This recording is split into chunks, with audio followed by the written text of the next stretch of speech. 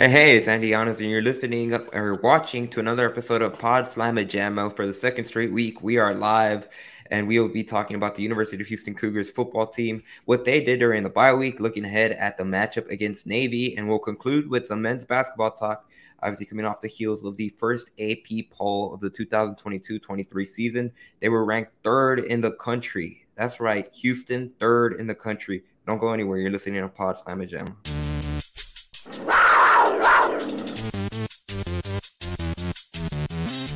Got high standards, high goals, and we know what it takes to get there. I want to be unguardable, if I'm honest. Coaches coach, players play. And that's a great place to be in your life, where you can care less what other people think.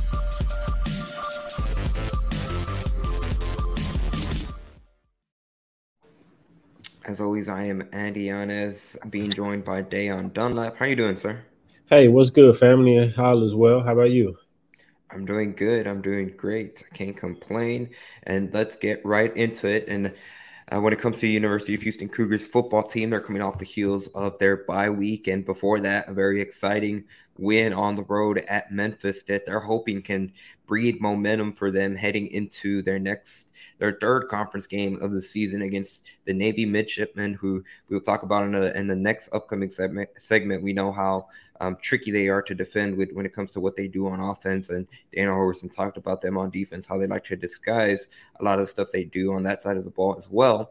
But when it comes to the bye week in particular, obviously when we think of bye, we think of a break from an outside perspective, no game week. But the players, the staff actually said it is a bit of a break in terms of not having to prepare specifically for an opponent, but it's not necessarily we're off for the week. Dana Holgerson said the players still had to practice during the week. They had a couple of days off towards the end of the week. And linebacker Donovan Newton, who's one of not only the key players on the defense, but one of the key veterans on the team, talked about how it was crucial for him to not allow the bye week to get in that break mindset. Make sure you're staying focused, preparing your body, and really gearing up for the final 6 regular season games of the season. Houston's currently sitting at 1-1 in conference play, which stacks them up right in the middle of the American Athletic Conference. They're 7th by ranking, but they are tied at 500 with 4 other programs, and they're behind Cincinnati, UCF, and Tulane for that top spot in the American Athletic Conference. All 3 of those teams are undefeated, but all 3 of those teams will play each other for the tail end of the season. So at this point, really, the only thing the Houston Cougars can do is take care of their business and see where the cards lay at the end of the season. Dan, I'm going to go into a clip from Dana Holgerson when it comes to evaluations of the team at the bye week, because that was kind of the trending topic heading into the bye week. What adjustments will the Houston Cougars make, whether it's offensively, defensively? And Dana Holgerson had an interesting soundbite. Here's what he had to say when asked about bye week evaluation. Dana, after that game against Memphis, you talked about, with the bye week, it's always a good point in time to be able to evaluate what happened during the first 6 games. I'm curious if you could talk a little bit about that process. I'm sure it had to be, going back, watching film, what went well, what didn't. What was that process like just in terms of evaluating at the bye? Oh, I just think that's too broad of a question to answer, to be honest with you. I give you something, but you do self-scout stuff every week. You go back and you look at where you're at, but what are you able to fix? That's an off-season question more than anything, So, the first half of the season's been competitive. Are we happy we're sitting here at 3-3? No. I mean, a couple of those games could have went either way. We could be 5-1. We could be 1-5. If we win at Tech, are we in a better place against Kansas? Probably. Does that have a difference in the outcome of the game? Maybe. I don't know. Ball bounces your way sometimes, like it did the last time that we played. Be happy about it. Use it to your advantage and get ready to prepare to go play the next game. It's always about what your preparation is for the next game. Mid-season assessments are fun to talk about, and you do some things self-scouting wise. What you can actually do about it is kind of tough. There you heard head coach Dana Holgerson from the soundbite, a very interesting soundbite. Was there anything that stuck out to you, Dayon, just from that clip of Holgerson?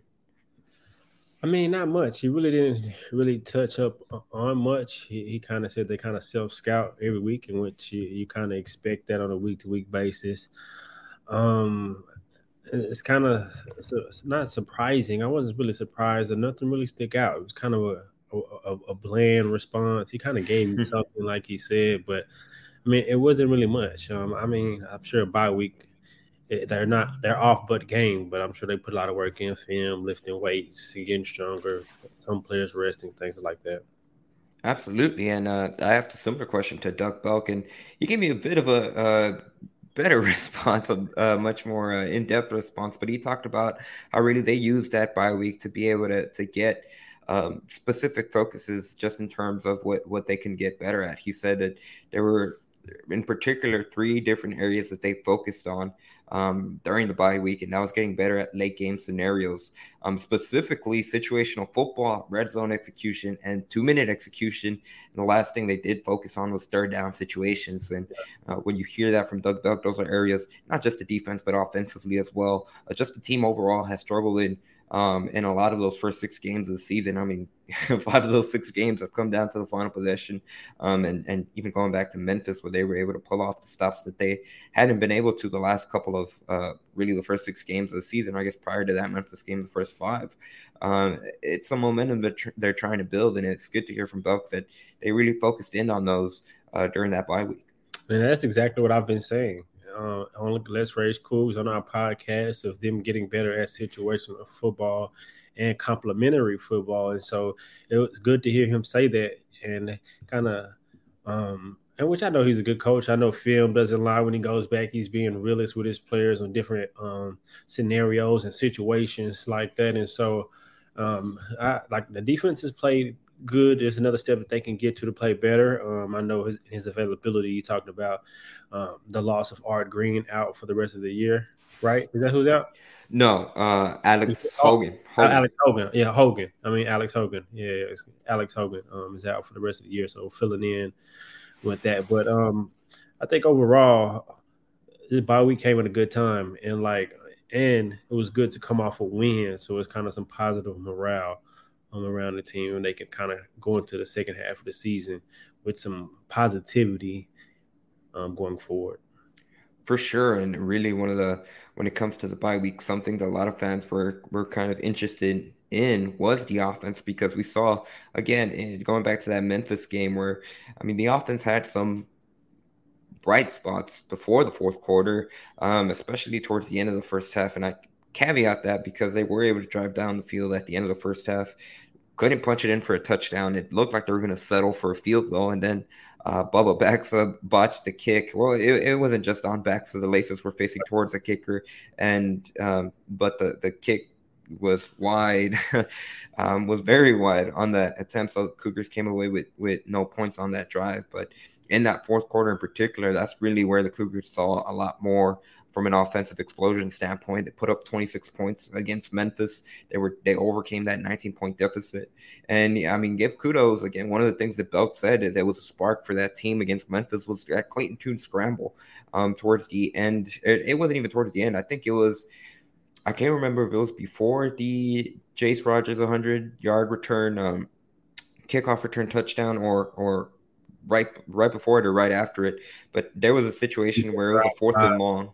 Yeah, it was a 4th and long, and it looked like Tune was going to get sacked by a couple of times, and then it looked like he was going to get tackled short of the sticks, and he picked up the first down. He rushed, I believe it was for 15 yards, and then they had another 4th down situation where this time he scrambled, didn't pick up the first down with his legs, but he was able to buy time with his legs to be able to hit a receiver down the field. Then lo and behold, Keyshawn Carter came up big for Houston in that fourth quarter. He got 2 touchdowns, including the go-ahead touchdown late in that game against Memphis. And again, they're hoping that can springboard them into a good run to end this season when it comes to conference play. But in particular, when it comes to that offense, a lot of fans have been calling for much more of an up-tempo style. And here's Dana Holgerson talking specifically about potentially seeing that from the offense. Do you feel like this offense is more productive up-tempo, or is it still a sort of a situational type deal? Yeah, it's situational. I'm not going to commit to to a fastball offense for the sake of just running a fastball offense. I think that's easy to defend.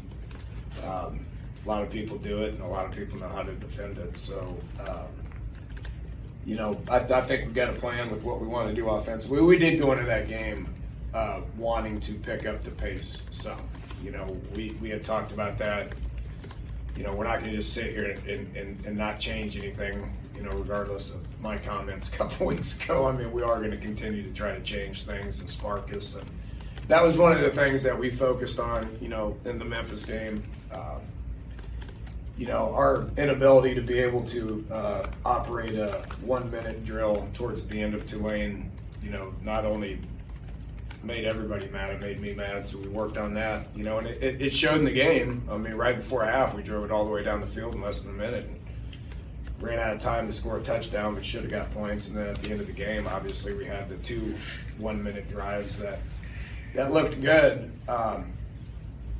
We've won a lot of games around here with controlling the ball, controlling the clock, keeping our defense fresh, keeping them off the field.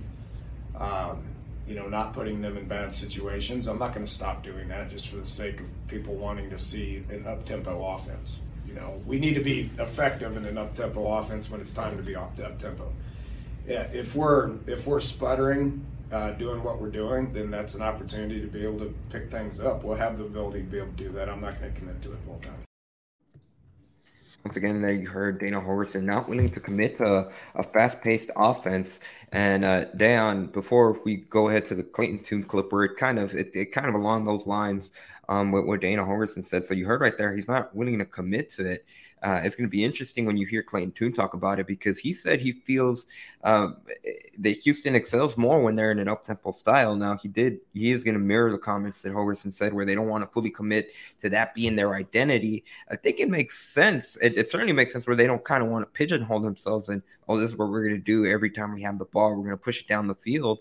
But what say you? What were your thoughts on hearing Dana Holgorsen talk right there? I mean, just like you said, I think you don't want to give up your philosophy, but obvious on film has been working.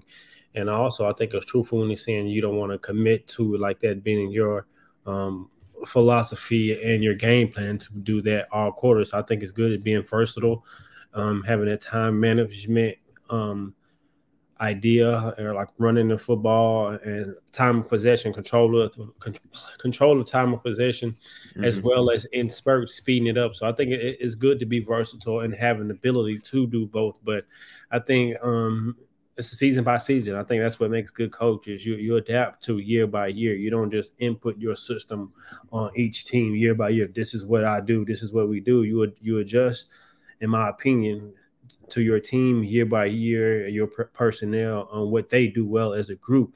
And if that's what they do well, then maybe you sprinkle a little bit more of that. And so, and I'm sure he will. I mean, I'm giving him a chance, but I think he don't want to just come out and be like, yeah, we're going to commit to do it. So I would like to see more of it though, for sure. Yeah, absolutely. And I think an interesting standpoint. I mean, we talked about it during the training camp that's something, like you said, that Dana Holgorsen really liked to control the time of possession. And it's something that it wasn't on that clip, but he talked about how in the past they've won a lot of games being able to control the time of possession. And so far, just in the 2022 season, Houston has won the time of possession battle in 3 games. They're 2-1 in those games. They won the time of possession battle against UTSA and Rice. I will say that Rice, they won the time of possession by 10 seconds. So it was really 50-50 with the Owls. And then even though they won the time of possession battle against Tulane, obviously they lost that game in the overtime period. So, I mean, that right there kind of helps build his argument. I agree with you where you pointed out he's not going to flat out and say, hey, Navy, we're going to be throwing the ball all the time.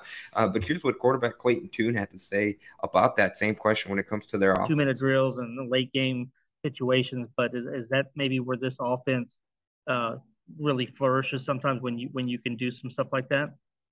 Yeah, I think so for sure. I think we pick up the pace, pick the tempo up. I think it is an advantage for us. I feel like we play well in that situation, and it's harder on the defense. They're not able to sub and get the different defenses called that they want to. So it's an advantage for us in that regard. And I think it's something that we're going to do more of, but that's not our identity. We don't want to be, the team that, strictly does that type of, that style of offense, but we're definitely going to mix it in some more. To like change a play if you see something from the defense, or is that all the coaches that like they call the plays and you don't have that flexibility? It depends. Certain plays I do, and then certain plays I don't. So it's it's different week to week, the amount of plays that I have the ability to do so and the amount that I don't. So when we're playing, a team that plays a lot of man coverage in the back end, then I have free reign to check, whatever routes that I want that I feel like would work best, versus that man coverage or leverage or whatever it is. And then there's other times, where we have set plays that we want to, we don't necessarily know what the defense is going to do. So we have plays that, we're going to run regardless. So it just kind of varies week to week. So they're right there, Dan. That's one of the questions that you had in one of the previous Let's Rage Cougs shows. So there you heard it right there. It varies game by game, but Clayton Tune in some instances does have the flexibility to call audibles and change plays, particularly if the defenses are playing man to man and they see something. So that's something that I mean you like to hear from your fifth year quarterback. They have the trust in him there. But going back to the previous portion of that clip where he talks about and being more of a pass first offense now. Again, he kind of mirrored a little bit of what Holgerson said, but he also said that he feels that they're more effective while they're passing the ball more. And he said that you could see the team trending in that direction. Just any thoughts on that? Yeah, I mean, it kind of goes back into my previous comment. I think he's saying it would treat more in that direction because that's what's been successful. Mm-hmm. Again, Brandon Campbell's banged up, and also Tajon Henry had that ankle surgery. he's banged up as well as the other running back. He has a shoulder issue as well, and so all your running backs are banged up, and so I think I think they're Necessity. going by necessity they're going to have to end up passing, and that's not a bad thing.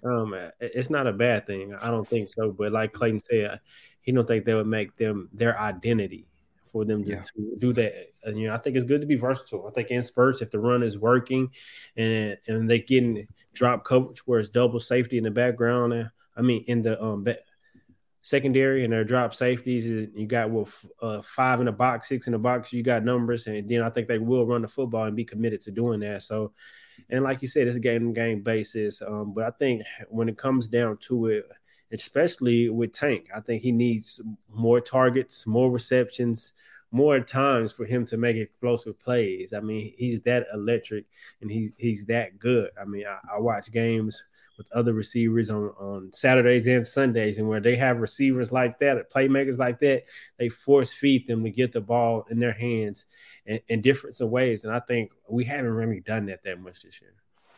Absolutely. And I think, right there, the interesting point, I'm going to bring up a comment that was brought up by Michael Amaya, who's one of our viewers from the YouTube portion of our podcast. Is let the offense play what is going to put points on the board. If we want the defense to get rest, maybe they should stop somebody and let them march down the field.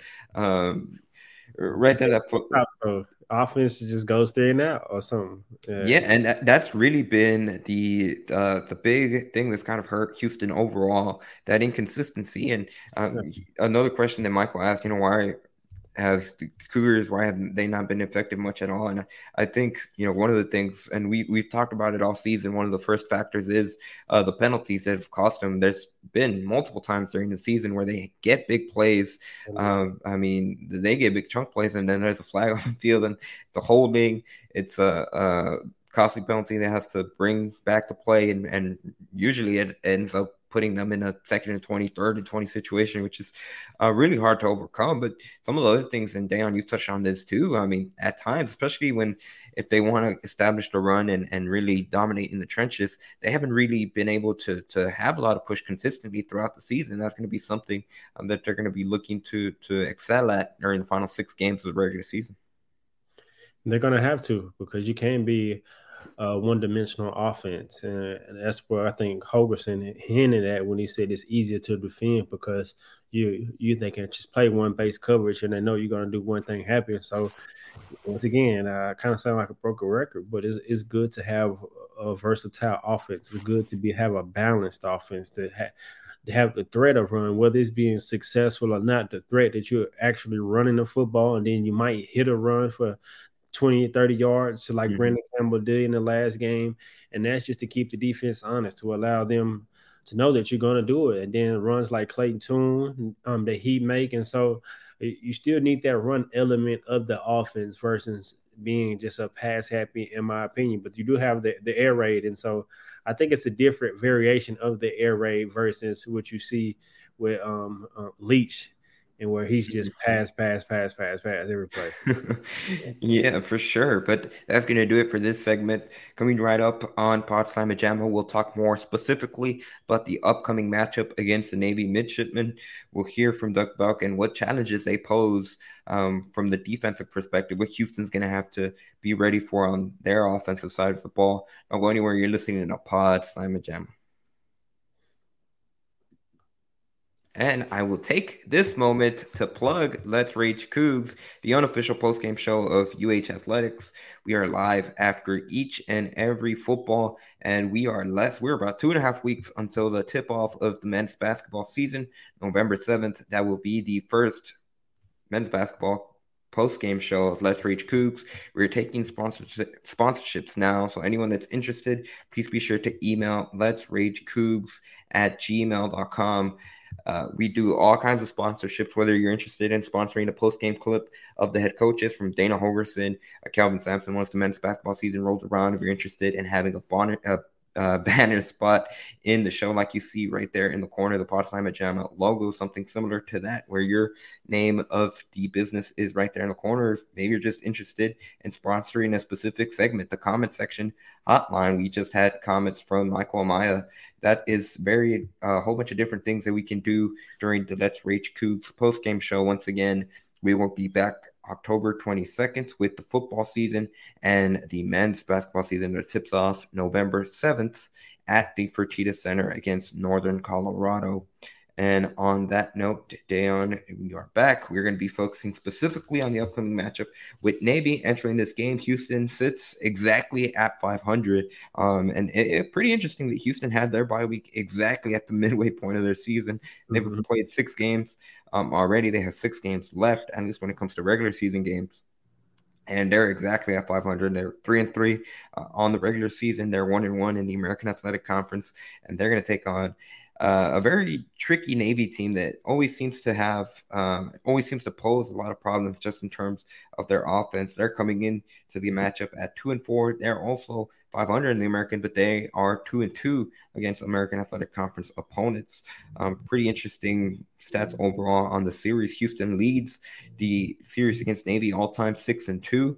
And at Navy, which is where the game will be played in Maryland, in Annapolis, Maryland, Houston leads the series 2-1 in Annapolis. So a couple of interesting things. Another interesting stat, Houston was 45-17 in October. So, I mean, they have history on their side, but we'll get right into the clip of defensive coordinator Doug Belk and what the challenges the Navy poses when it comes to their offense. How it is just in general to prepare for what they do on offense. They run that unique type of offense. Yeah, just when you look at them statistically, number one in time of possession, they're going to possess the ball. They're going to go for it on 4th down. They believe in their scheme. They believe in their players, have smart physical players. What's the really interesting thing is they're number 3 in the country in yards per completion. So a lot of explosive plays in the back end. It tests your eyes as far as the discipline that you have to play with consistently with quarterback dive, pitch, and then you add the shifts, the motions, and the play action passes onto that. It's very difficult to defend. Top 10 in rushing. And so it's going to be a task. I think the quarterback is obviously what always makes these offenses go, and I think their quarterback is really good, different than guys they've had in the past. He's 6'2". I think he's somewhere around 225. Has a lot of arm talent. Throws the ball really good. Does a lot of different. They do a lot of different things with him as far as not only the traditional option offense, but you see him in spread sets. They get a shotgun. So they've really expanded what they do. As far as schematics, but the toughness and the discipline and the execution is still the same. So the one place that they really have shown to be explosive is their slot backs. The running backs have a lot of explosive plays, 23, 24. The guys are on the perimeter getting the ball, whether it's a pitch or a toss or even in the pass game. Those guys are very explosive and have top end speed and play physical. And their fullback leads their team in rushing, and he's the bruiser of the group. And so that's really the task at hand for us. And up front, they play a lot of different guys. They got a couple returning starters, but they're all kind of the same. They're quick, they're physical, they're athletic, and they're tough. And so that's the task for us this week.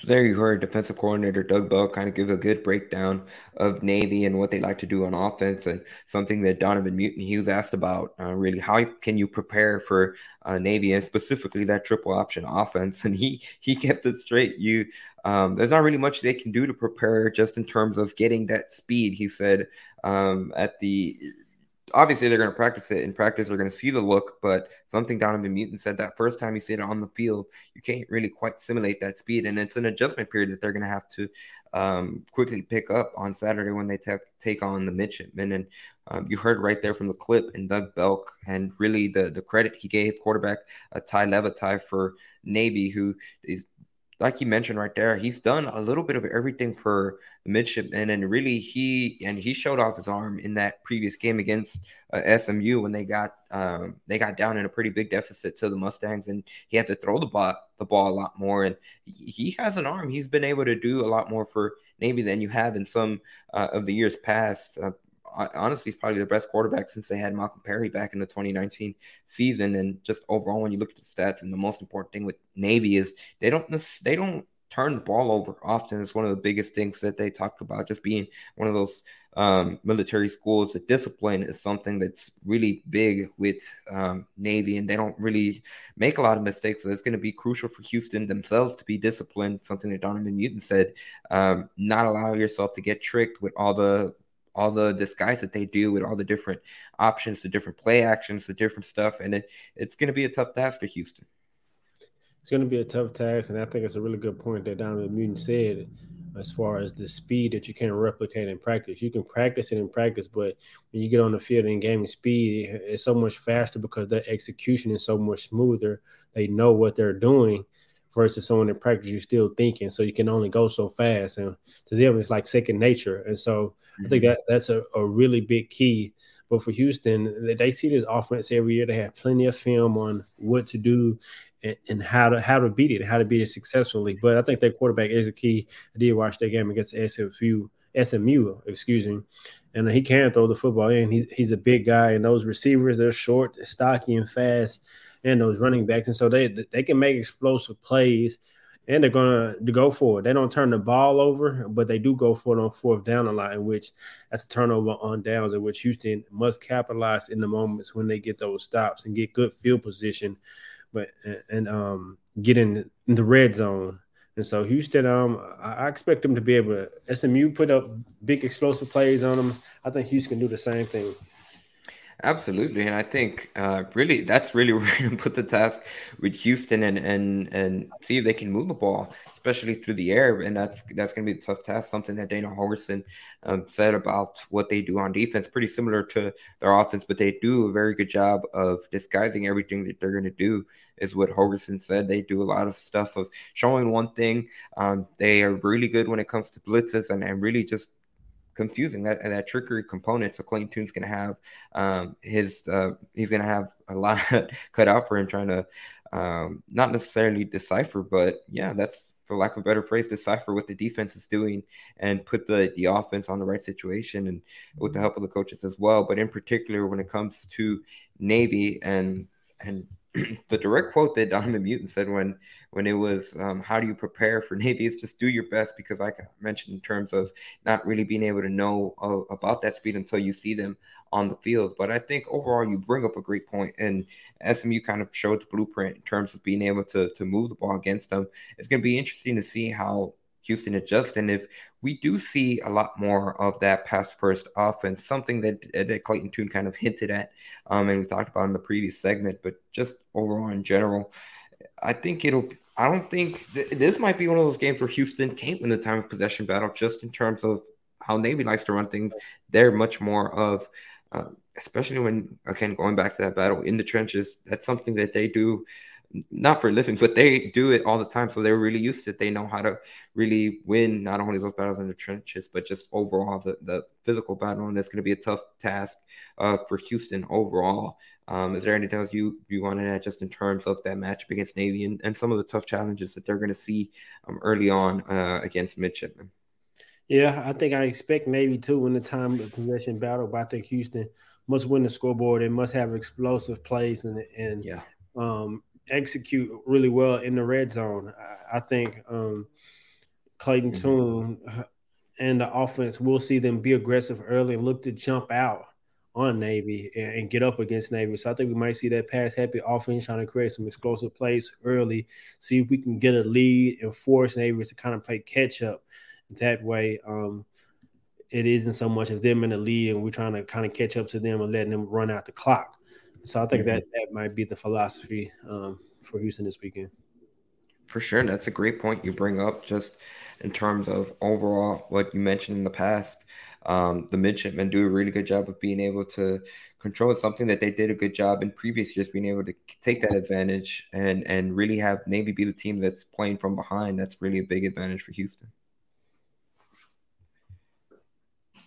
One final thing I did want to add, just in terms of the matchup against the Midshipmen. Once again, it's going to be an 11 a.m. kickoff. It will be broadcast on ESPNU. Once again, 11 a.m. kickoff. Don't go anywhere. Coming right up on Pods Time and Jamma. We'll talk more about the men's basketball season and their high AP poll ranking. Once again, don't go anywhere. You're listening to Pods Time and Jamma.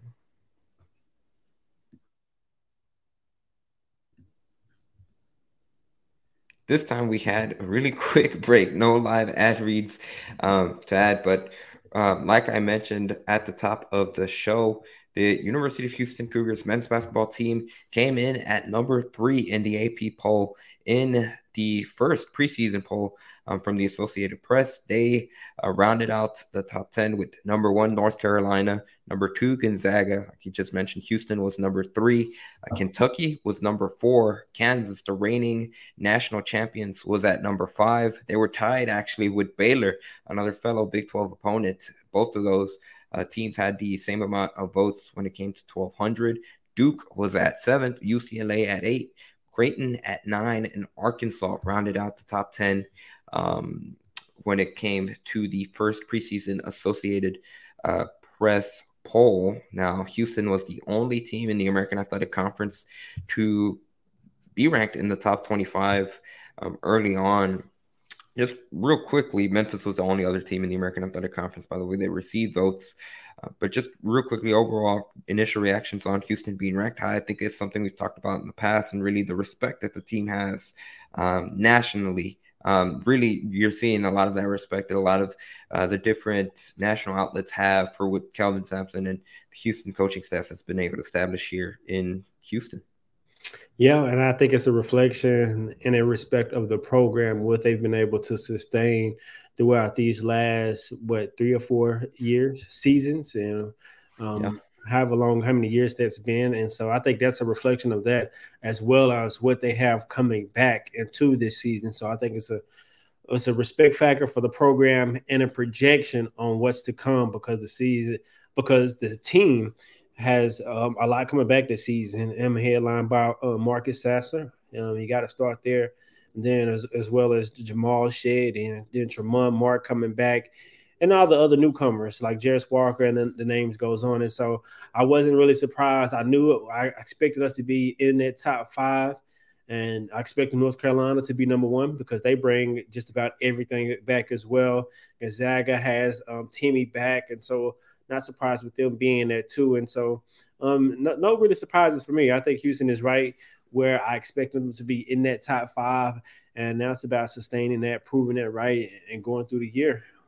Yeah, interesting. You bring up Timmy. It seems like he's been around at Gonzaga for a while now. But yeah, like you mentioned, those certainly, I think much more so just to see Houston in the conversation with them again. It shows the overall respect of the program. It's something we're going to hear in the clip from Kellen Sampson, one of the lead assistant coach with the Houston Cougars. It's more of a testament of the guys that came before this year's team, because the story of this team hasn't been written yet. It's much more of what's the national pundits, what all the national college basketball followers have that respect for Houston, the coaching staff overall, and what the sustained level of success that they've had last season. And I think really the run they had last year, when you look at no Marcus Sasser, no Tremont Mark, there was at points where they were running a 6-man rotation, 7-man rotations at times, and they were a couple stops away from making back-to-back Final Four appearances. I think that's really what won a lot of respect of just overall, got a lot of, not respect, a lot of attention from national pundits. Here's what Kellen Sampson had to say about being ranked. Standpoint, I don't know if it's a nice thing and you move on, but it's there. I don't know if that has as much bearing on this year's team. This year's team's story will be told, over the next 5 months. I think it's a pretty good validation that a lot of people believe in our program and believe that what guys have done in the past is put one foot in front of the other, elevate from month to month, and then people believe that by the end, this program has produced teams by March that are a tough out. Will this team do it? We'll wait. It remains to be seen. But if anything else, it's a validation of where the program has come to. And you've heard your dad talk about just the beginning through the year, and to get to this point where you're mentioned among the Blue Buds. Sure, that's part of the validation part. 100%. I think because we've performed well in some big moments here in the past, a lot of people are, recognizing that we're producing a winner, which is good. Our guys are developing from year to year, and I think a lot of people are counting on a lot of guys developing into something significant this year. And again, those are all program achievements. So there you heard Kellen Sampson talk about being ranked at high program achievements. Again, really a testament to what Houston has been able to build the last couple of years and that success. And I'm going to bring up a comment from MH on YouTube. And this is an interesting question. I'm going to let you take it first, Dayon. Do you feel that UH will go through the American Athletic Conference unchallenged? This is the weakest the AAC has looked in a long time. Cincinnati, SMU, and Memphis are all weaker than they have been in a long time. Nah, I disagree with that. Can you pull it back up? Yes. Yeah. Do I feel like no, because Memphis is going to challenge them. They had added Kendrick Davis to a veteran group with DeAndre Williams, as well as the other guard. His name just skips my mind right now, coming back. He's a senior, fifth-year senior. Then Cincinnati is going to be well with Wes Miller. They got some good recruits. And then Tulane is going to be really, really good with Jalen Cook and Forbes and their entire group. And so, no, I think if the AAC, the American, will challenge them just like it's done the last couple of years. Well, before they get into the tournament, it's going to challenge them well. When they get into the tournament, they'll be ready. And so I don't think so at all. But to my opinion on what Kellen was saying, I think one thing that really stuck out to me, what he said, is the way that they've been able to develop players year by year. And their ranking is a testament of that, because it's players coming back whom they're foreseeing the development for them to take another step, like a Jamal Shead, who played really well in the tournament, and coming back. When you add the likes of Marcus Sasser and Tremont and the other entire group around Marcus Sasser, I think they're seeing his potential, his development to take an even further step and add to the program even more. And then you got the likes of Jarris Walker. I mean, you see the development before him with Fabian White, Justin Gorham, Devin Davis. And so I think with him stepping into that role and his skill set and everything that he's going to be able to do, people are seeing the potential development there as well. And so I really like that clip for him. And I think Houston, man, I can't wait to see what they look like as a team this year. Absolutely. And just to add on, going back to the comment or the question posed by MH, and I think you make a great point, especially when you mentioned a lot of those teams. In particular, the guard you were talking about was Alex Lomax, who's going to be returning for Memphis. And also, they're still bringing back DeAndre Williams, who he gave Houston a lot of fits a season ago. And like you mentioned, it always seems like oldest player in college basketball. Yeah, and he's a player that Kelvin Sampson has been really high on for the last few seasons, and I think he shouted him out. If I'm remembering correctly, he shouted him out this during the American Athletic Conference Media Day just last week. So Memphis is going to be there, and you mentioned Tulane and another head coach that Calvin Sampson has been high on in Ron Hunter. I mean, they're bringing back Jalen Cook. I mean, Trey Williams is a player that gave Houston some fits last season, and they're going to be on the come up after another year of experience in their belt. So I think the American Athletic Conference, maybe it's not in traditional when you think of the teams in the past, like UCF has continued. I mean, they've been down the last couple of seasons, but going back early on when Houston first was kind of building up to where they are now, UCF was one of those teams that was always in contention with a lot of those teams, in particular when they had Taco Fall. Wichita State has kind of fallen off, but I think you're seeing a lot of those other teams that are starting to build up. And I think overall it's going to be a challenge, especially when you have to play those teams on the road. It's going to be a tough task for Houston now. The final clip that we're going to play here is on Jamal Shead. He's going to be talking a little bit about those AP rankings, and he'll also talk about what the focus of the Cougars is. With, like I mentioned, there are 2.5 weeks left until the regular season tips off against Northern Colorado on November 7th. Here's what Jamal Shead had to say about the high ranking. Because, in fact, coach really doesn't really base anything off of blue buds, any of this. You know, we just come out and compete every night, and that's what coach really wants, and we try to follow that lead. He probably didn't even mention the preseason bowl today, did he? He doesn't care. He does not care. He just focuses on what's ahead, which is our scrimmage on Saturday, and that's all we've talked about. We don't even talk about conference yet. How nice is it to have an opportunity before the season starts to get two tough programs, just to, you know, to see where you guys are at before the season starts? Y'all weren't supposed to know about that. But no, it's going to be a good test for us, you know, because they're really good in what they do and their aspect and their conferences. But, you know, it's going to be a good test for us before we get on the court. Jamal Shead right there hinting at the not-so-secret scrimmages that have been reported. It was first reported by Jeff Goodman of the stadium where Houston's going to scrimmage Texas, and the big one, Duke, which obviously has fans excited, but those scrimmages will be behind closed doors. But I think that's really, I mean, that in and of itself in particular speaks highly of where Houston is again in the national standard, that those programs, obviously Texas with Chris Beard and the relationship he has with Kelvin Sampson, but I think Duke in particular is just showing how they feel that even though it's scrimmage, they're a program that they can get better with when it comes to competing with Houston. Again, it's just another sign of where the program has come in the last few years. But I think most importantly, what you heard from Jamal Shead in that clip, it starts at the top from Calvin Sampson.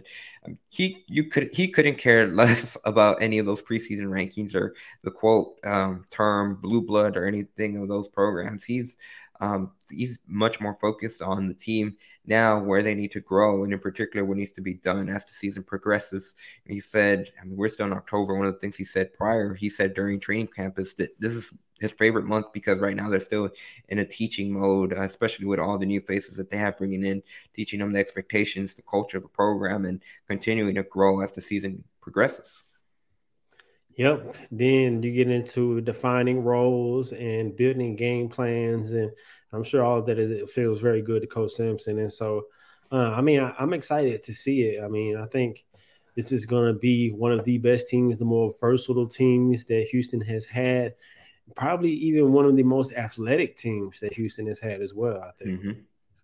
Another question by MH. He asked, how many tournament teams do you see coming out of the American? Just wondering, since it's time to make preseason predictions and how they hold up throughout the season. So I'll take a crack at this one first. I think certainly you got to pencil in, obviously, Houston in there. I think last season it was only two, Kirk. It was Houston and Memphis that made the tournaments. I'm trying to remember if an American team made it in one of the first 4 in or 4 out games, but I know for sure it was Houston and Memphis.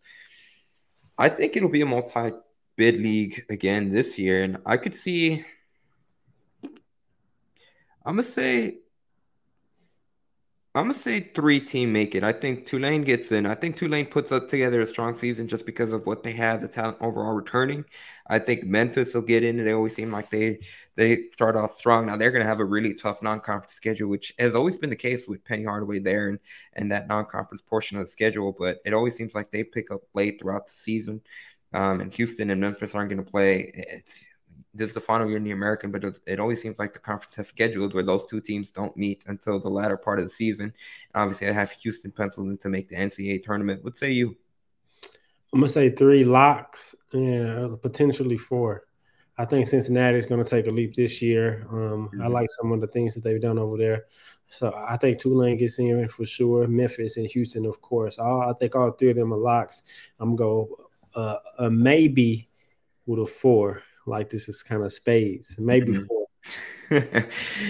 For sure. But, I agree. I think the American Athletic Conference will be much more competitive. And I think just overall, it seems like year in and year out, there's always a team, and even going back to the 2019-20 season, Tulsa was one of those teams that, heading into the season, there wasn't a lot of expectations on them, and they made a big noise. They ended up being, if I remember correctly, they ended up winning a share of the regular season conference championship. Obviously, that was a year that got canceled by COVID, and then in that shortened season, Wichita State, or not the shortened season, in the COVID season, when Houston made the Final Four, Wichita State made that run, and they were actually the ones that finished with the outright regular season championship. Obviously, Houston was able to win the postseason American Athletic Conference championship. So there always seems to be a wild card team in the mix too that makes a push during the season. So I agree. I think it's going to be a multi-bid league. Certainly, they have the talent, both when it comes to the player perspective and the coach's perspective in the American. So I wouldn't be surprised if, like you said, down 3 locks and potentially 4. But that's going to do it for today's episode. So if you haven't done so already, please be sure to subscribe to the podcast on YouTube. Subscribe to the YouTube channel, the Pod Slam Jamma YouTube channel, for your one-stop shop for UH Cougars football, men's basketball, and women's basketball. When you scroll through the feed, there's a whole bunch of different videos. We played clips from Jamal Shedd and Kellen Sampson. If you want to see those full clips and more clips from Reggie Chaney, I was able to interview him one-on-one. He talked about the surgeries that he underwent during the off season. He had his knee scoped. He had his hand surgery. It's pretty interesting because he said he played through all of that season and he could not form. Like, this was the most he said. Yeah, he said that was the most he could clench his arm. So that's going to be interesting. That was an interesting interview. Just a lot of content that you can check out. We have the full interview with Jarvis Walker as well. And exclusive. Not anywhere else. Yeah, that is true. Exclusive when it comes to Reggie Chaney. A lot of these clips, there's a couple of clips of Doug Belk as well and head coach Dana Holgerson. So be sure to subscribe to the YouTube channel, your one-stop shop for Houston Cougars football, men's basketball, and women's basketball. And also be sure to follow us on Instagram and TikTok. We're trying more stuff. And actually, we just had a video that popped over 13,000 views last time I checked, which is pretty cool right there. And on Instagram and TikTok, it is Let's Rage Cougs, all lowercase, just LETSRAGECOOGS. And of course, follow us on Twitter at PodSlamJamma, at PAWDSLAMJAMA. Thank you for all of you guys that tuned in live. Michael, Maya, MH, Boom D. Thank you for the appearance and thank you for thanking us. We appreciate you guys' support. As always, Dan, I'm going to toss it over to you for the final word, sir. Like Andy said, thank you guys for your support. Be sure to like and subscribe to the YouTube channel. We got exclusive interviews that you won't see anywhere else. And you can't end the episode without saying go Cougs, baby.